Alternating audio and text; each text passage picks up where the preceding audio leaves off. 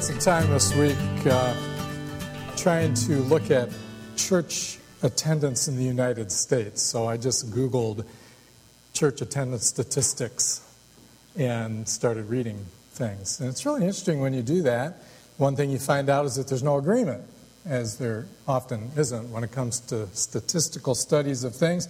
The kind of questions you ask determines the kind of questions that you answer and so forth. But I read through a number of them trying to pick out the ones that seemed the most serious and to take into account the most factors. And I found a couple of things.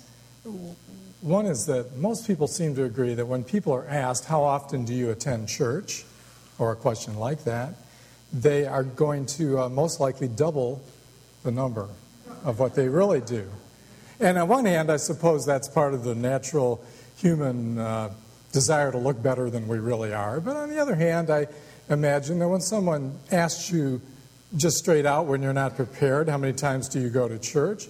Because if you regard it to be important, you are just going to estimate that you do it more frequently than you actually do. You're not looking at your calendar or anything like that. But people do double it. And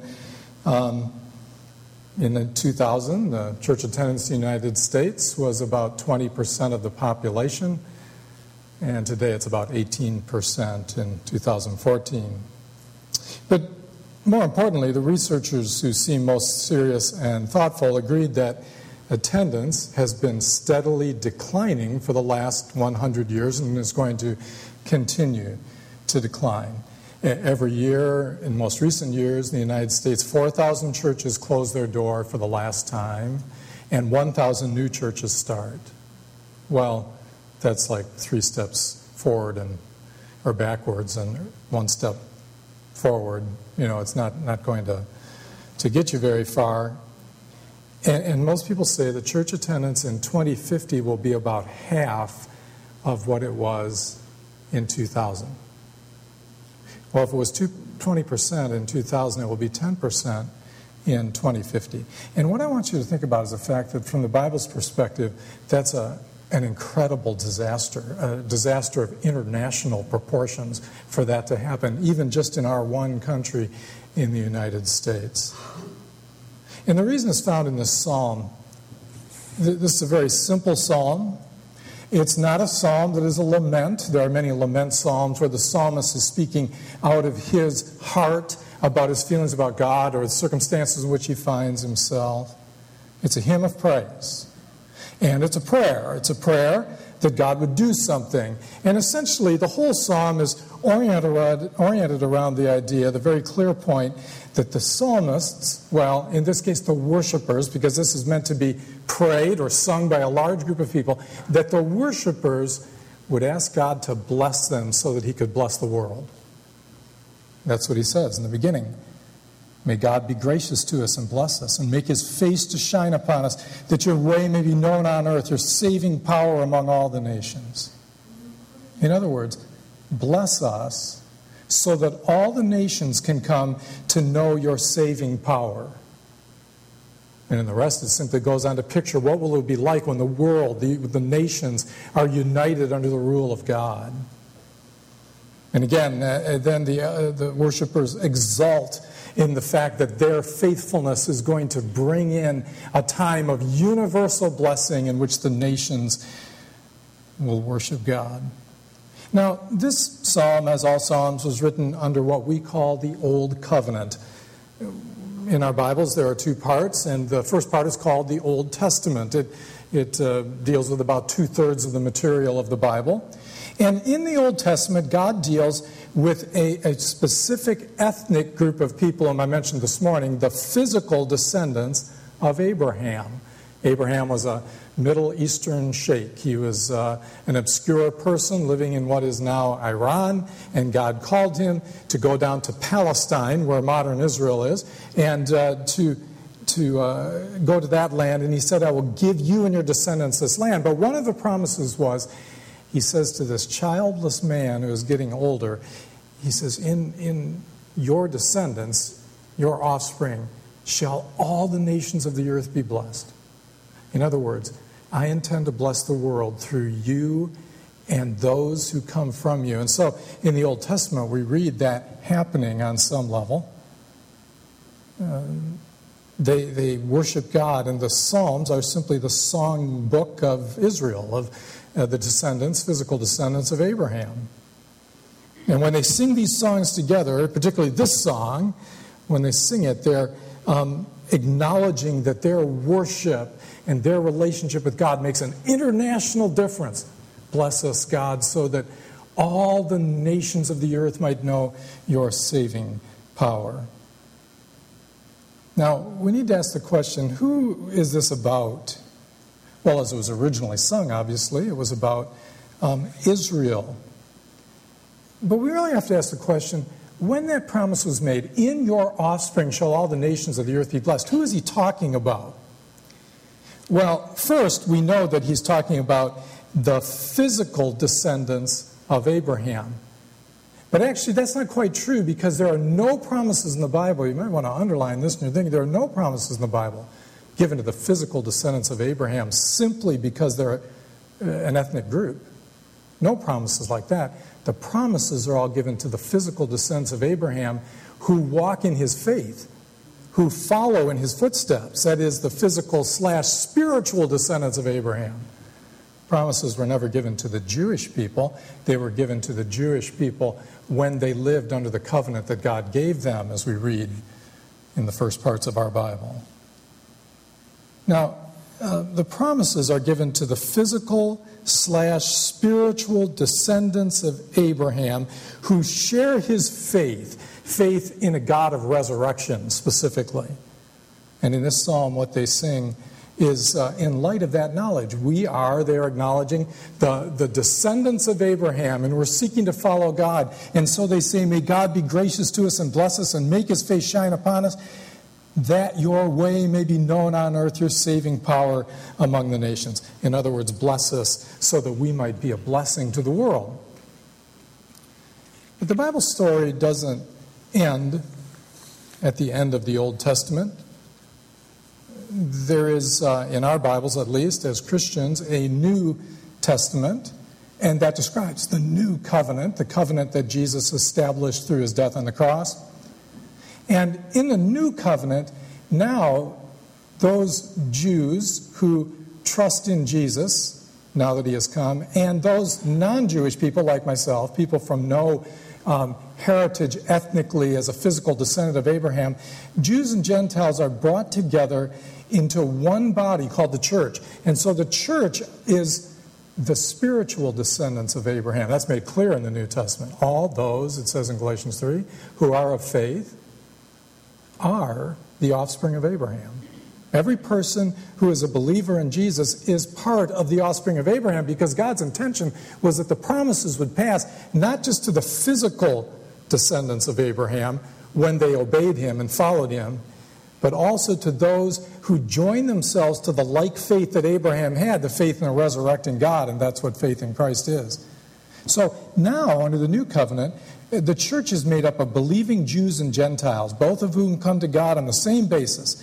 That is, Jesus Christ, his death on the cross, himself as the fulfillment of promises. And God says, I will bless the world through the descendants of Abraham. In fact, it's made clear in Galatians chapter 3 that refers to us today.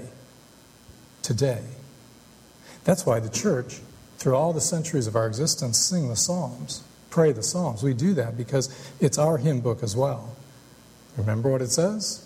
Speaking to one another in psalms and hymns and spiritual songs, singing, making melody in your hearts to the Lord.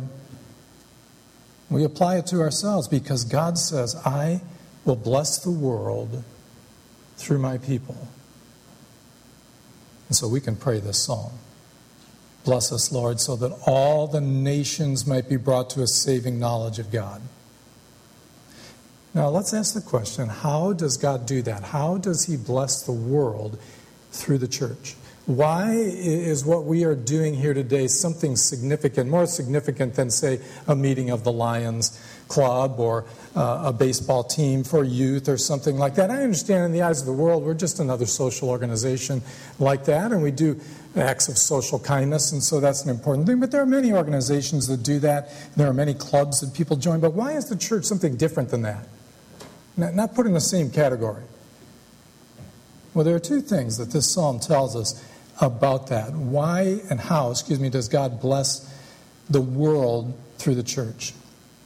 And the first we would say is that the presence of God's people in the world meeting together in enclaves that we call churches, our presence in the communities of this world is a sign of God's saving power. So don't misunderstand the power of a worshiping, united church in a community. It's God's means of blessing the world.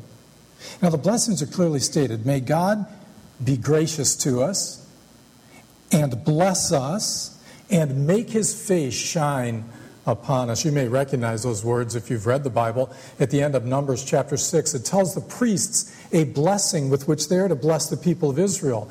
At the end of each day, they are to say, God be gracious to us. May God be gracious and lift up his countenance upon you and give you peace, make his face shine upon you.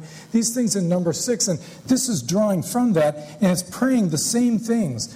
But now the worshipers are praying it, not those who lead their worship under the old covenant. May God be gracious to us. Now what does that mean? When God is gracious, he draws us to himself. He forgives our sins. That's the chief sign of God's grace in people's lives, is the forgiveness of sins.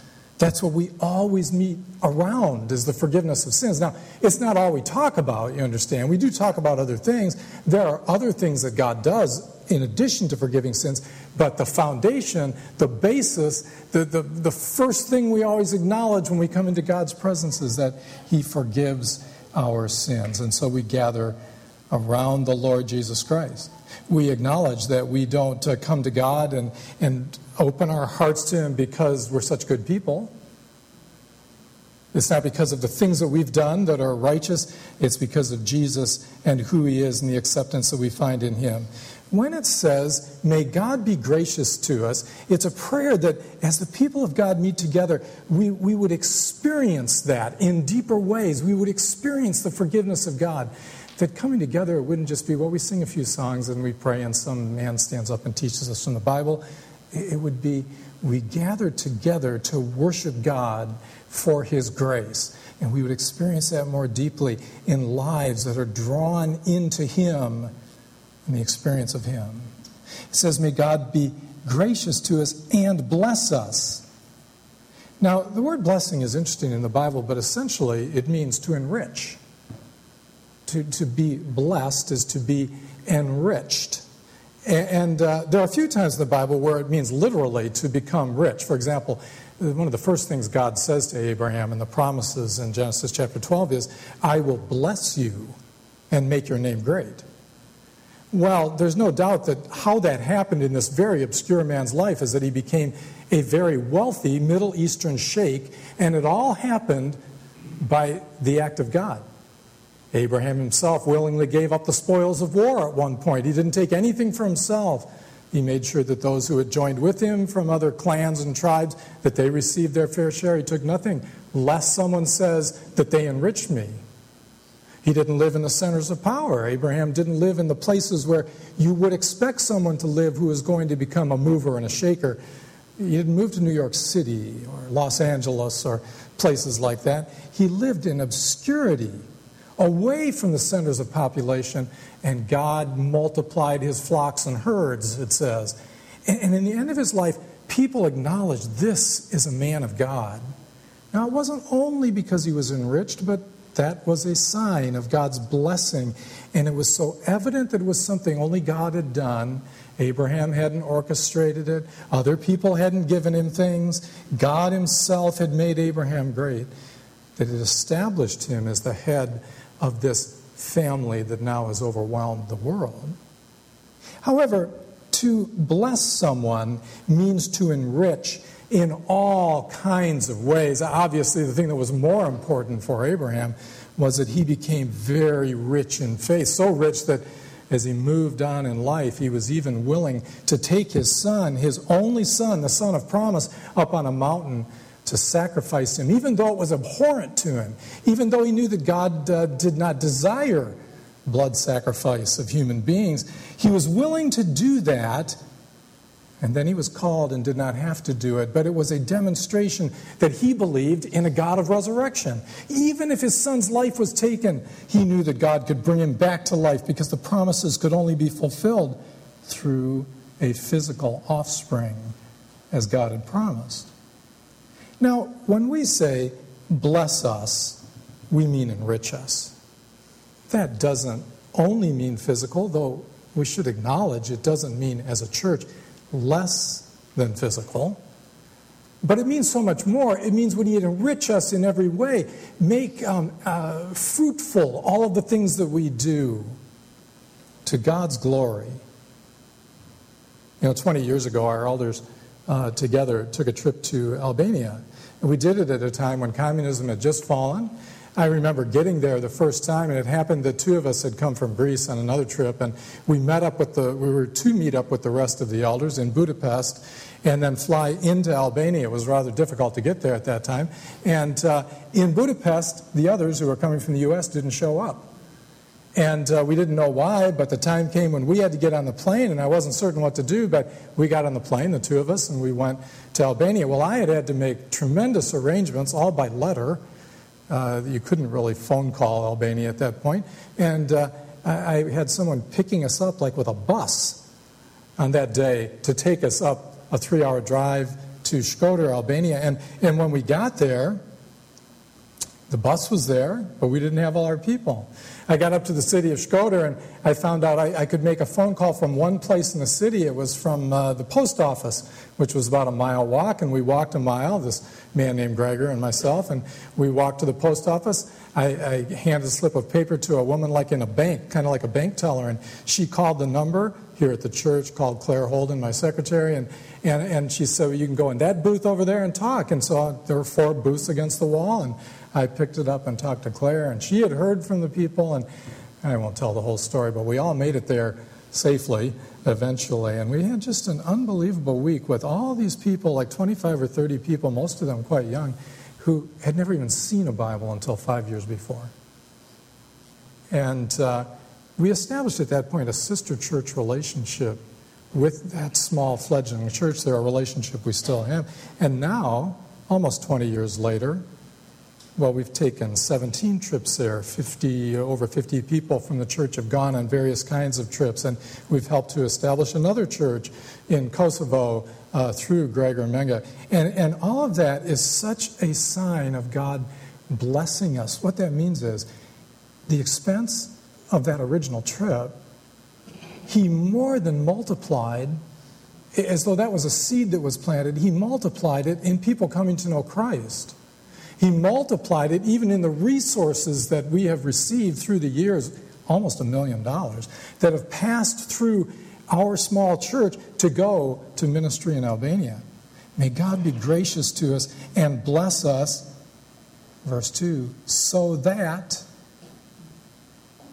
the nations might know your saving power. And then it says, make your face shine upon us. May God be gracious to us and bless us and make his face to shine upon us. Now that's an image, and the image is the idea of a parent beaming approval on a child.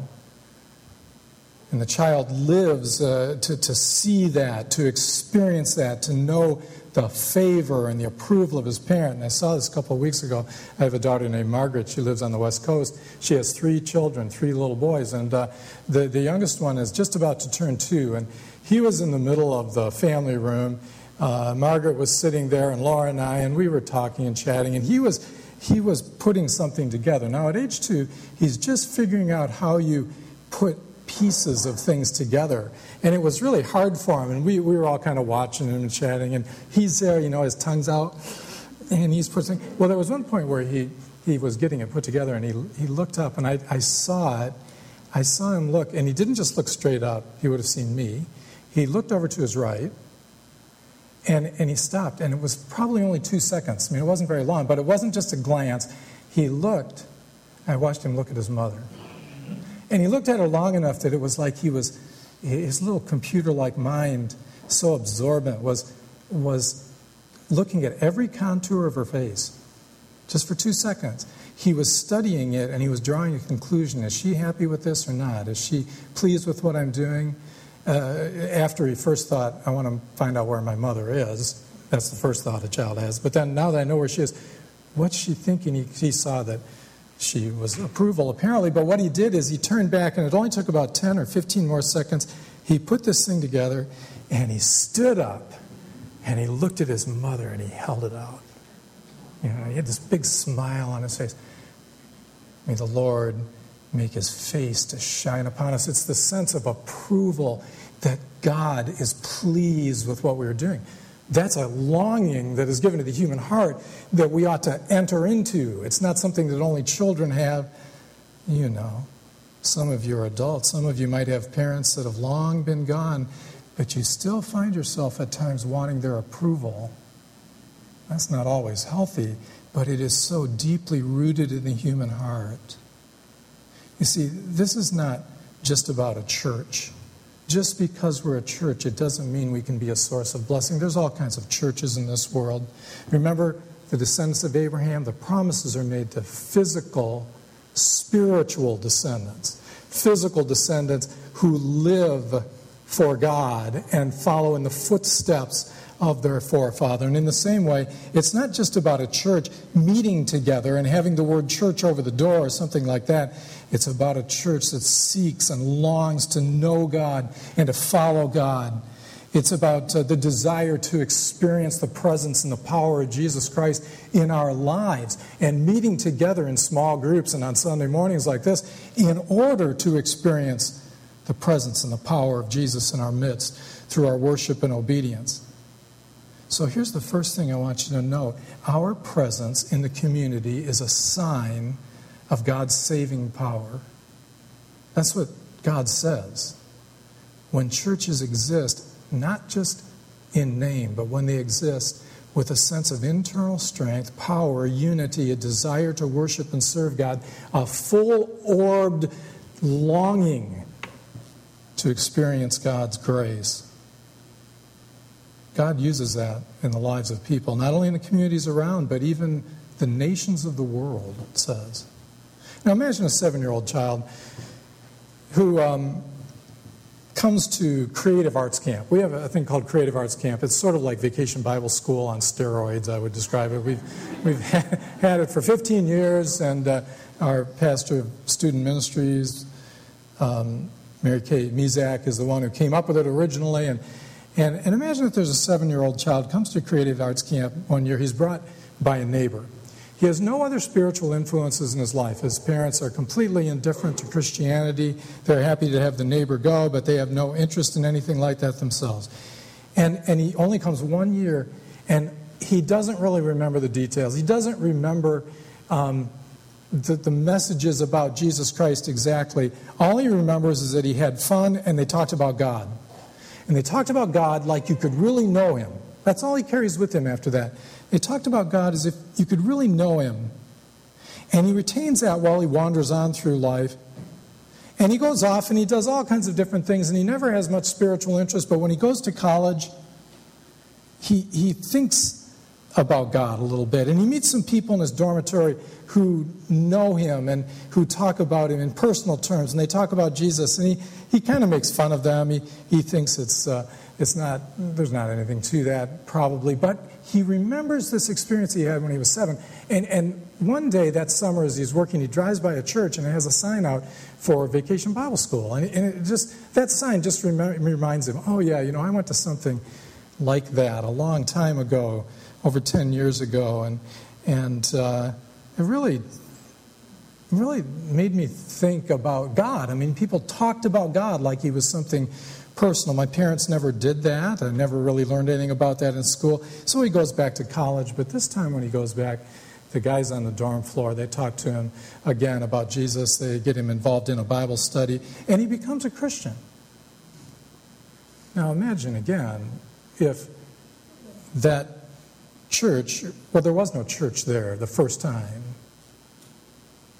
Or there was a church and no one there wanted to do a creative arts camp because it takes too much time and trouble and it costs too much money and the kids are kind of messy and it messes up the building and, you have to replace the carpet and things like that. Or imagine that the people who invited him to go, who lived next door, that they thought his parents were too rough and would turn them down or make fun of them, and they didn't want to do that, and so they didn't ask him. And he would have never had that experience. You see, the presence of a church in a community has great power, much greater than we realize. Even if it's just this one-time event that a person has, it can have great powers, like a seed that gets planted that goes on. I mean, imagine a woman with a mercy need, and her husband leaves, and she doesn't have any help and has 3 little children.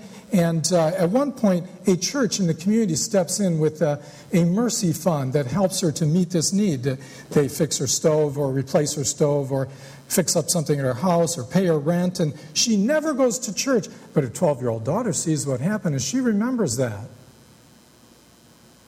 And when she wants to get married, she goes to that church, because the only thing she knows is that they helped my mother when she was a person in need. But imagine there's no church across the way that did that. Or no one cares enough or is concerned enough to realize that we are called to meet the needs of people and the communities around us. But you see, what I'm describing is what happens when God blesses his people. If his people seek to follow him, and he blesses us, the result is that your way may be known on earth and your saving power among the nations. Our presence in the community, our mere presence in one sense, is a sign of God's saving power. But our presence as a community of people rejoicing in salvation is a sign of the fact that God has ultimate purposes for this whole world. And the second thing we find in the passage is that not only is our presence a sign of God's saving power, but our submission to God is a sign of God's rule. In the second part, the worshipers exult in the fact that someday God will rule the nations. They look forward to that time, and they acknowledge that it's because of their faithfulness now that that's going to happen then. Let the nations be glad and sing for joy, for you judge the peoples with equity and guide the nations upon the earth. And that's the promise. God will someday judge the nations of the earth with equity. He will rule them. And the worshipers, when they sing, they don't only acknowledge or pray, please do this so that the world can be blessed through us. They also acknowledge, they envision what will be true when God brings that to pass. Do you know, in the prophets in the Old Testament, there are passages that say that Egypt will come to the throne of God as the people of God. Someday, Egypt. There are passages that describe that being true for Libya, for what is now Iraq, for what is now Ethiopia. That the nations of the world will come streaming in. And obviously the last book of the Bible describes where John in the Revelation sees a multitude whom no one can count from every tribe and language and people and nation who are ransomed by the blood of the Lamb at the throne of God, worshiping him. Because what God intended to do first through physical descendants of Abraham, he intends to do ultimately through the spiritual descendants of Abraham, all whom he will call to himself. I mean, that's the whole point of the Great Commission that is given to us as Christians. The mandate for our existence, for what we're supposed to do. Go and make disciples of all the nations, Jesus said. Now, at the present time, the kingdom of God is found in the church. We are not the final form of the kingdom. We are just like the adherents of the kingdom, the citizens of the kingdom. The church is the place. It's like a community within the communities of this world. It's a community that is giving allegiance to the living God now in anticipation of the time when he will bring that allegiance from all the nations of the world. In the church, we seek to live by the rules of the kingdom now. We seek to submit to the rules of the king, even now. And we find that there are some times when the way in which we're called to live conflict with the way in which the world says that people ought to live, and we find that very uncomfortable. But we do understand that we are on the right side of history, so to speak, history being that long scope of God's purposes in the world. and God's ways and His rules will be vindicated. So now we are willing to suffer and be misunderstood and ridiculed. But we do that because we look to the time when Jesus rules the nations of the world and they willingly submit to His rule. That's why we pray in the Lord's Prayer, "Your kingdom come." We look forward to that time when on earth God rules in the same way that we seek Him to rule among us and over us as the people of God. Now, here's what we learn from that. The relational integrity of a church is of supreme importance. The relational integrity of a church is of supreme importance. That is, the way in which we live out the gospel in relationship with each other is of great importance because it is meant to picture to the nations, the communities around us, whoever comes and watches what we do, it is meant to show the power of God. So if a church is racked by internal dissension, it is not a sign of God's rule. If people complain about each other, to each other, and backbite and all of those things, it is not a sign of God's rule. Now, we've experienced for 30 years the tremendous grace of God and the united way in which we have been able to serve God. It hasn't been without problems, but you need to pray that that continues, because when a church is made up of people who seek to resolve their conflicts in the ways that God requires, that is, they go to other people who offend them rather than talking to everyone else about it. When they refuse to talk about the leadership unkindly, even if they disagree with something. When they don't let people just complain or criticize others, but they say to them what is so difficult to say. When they say something like, I'm not the one you should talk to about that. You really should talk to Sally about what you're saying. I can help you to do that if you need help, but you shouldn't talk to me about it. When those kinds of things go on, there's real power in a church, because it is the relational integrity within the church that is meant to be a sign of God's saving power. Again, it's not just a building with the word church. It doesn't matter how many people are inside. That's not what makes it the power of God. It's the worshiping, united people of God as they meet together and they seek to be God's representation. So the relational integrity is important, and the obedience of a church is incredibly important, because the obedience of a church has eternal consequences as we seek to do those things that will honor God.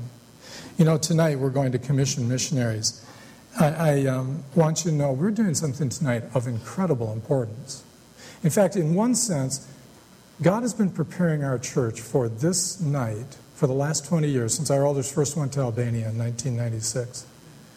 I invited all of the elders who went with me on the first 3 trips, which are in 1996 and 1997 when we established our sister church. Not all of them are still elders in this church. Some are in other churches and other ministries, and not all are in our area. Not all are able to come tonight, but I invited them all to come, and some of them are coming to be a part of this commissioning. And I just want to tell you, whatever else you were going to do tonight, to come to this instead. Whatever else it was. It is so important, because what we're doing is we're taking this verse and we're seeking to make application to ourselves. You'll understand more tonight about what it means to be commended missionaries in the way that we're going to do that tonight. Why this Albanian couple, whom we've had knowledge of for 25 years since I first met him in Athens, Greece, why these are people whom we feel we should assist and unite ourselves to in a formal way in order to carry on their ministry and continue to plant churches. You understand more about that, but I want you to say it will give opportunity for you to experience what it means to be a church. What it means to be a church and to seek to be what God calls us to be as we seek to live for Him. God blesses the world through the church. That's His message. God blesses the world through the church. And that's why when churches die, when they're diminished, racked by internal dissension, when people stop going to church, it is a disaster of international size. Let's pray. Father, thank you so much that we experience your presence, not always, but at times when we meet together. We experience your presence and your power as we bring to you our needs and we seek to follow you. When we pray together and we sing together to you, when we take your word and seek to apply it to our lives, we are putting ourselves in that place where we can seek to experience all that you want for us. And we pray that you would help us to do that as a church, not only tonight, but especially tonight. But even as we move forward this year, we celebrate our 30th anniversary in a couple of weeks, and we move on into a year of ministry. We pray that you would allow us to be your people. You would let us experience that. We would encourage each other more deeply to remain true to you and to follow you. And we would even draw others, beckon others to join us and rely upon your Spirit to move them to do that. And we pray this in Jesus' name.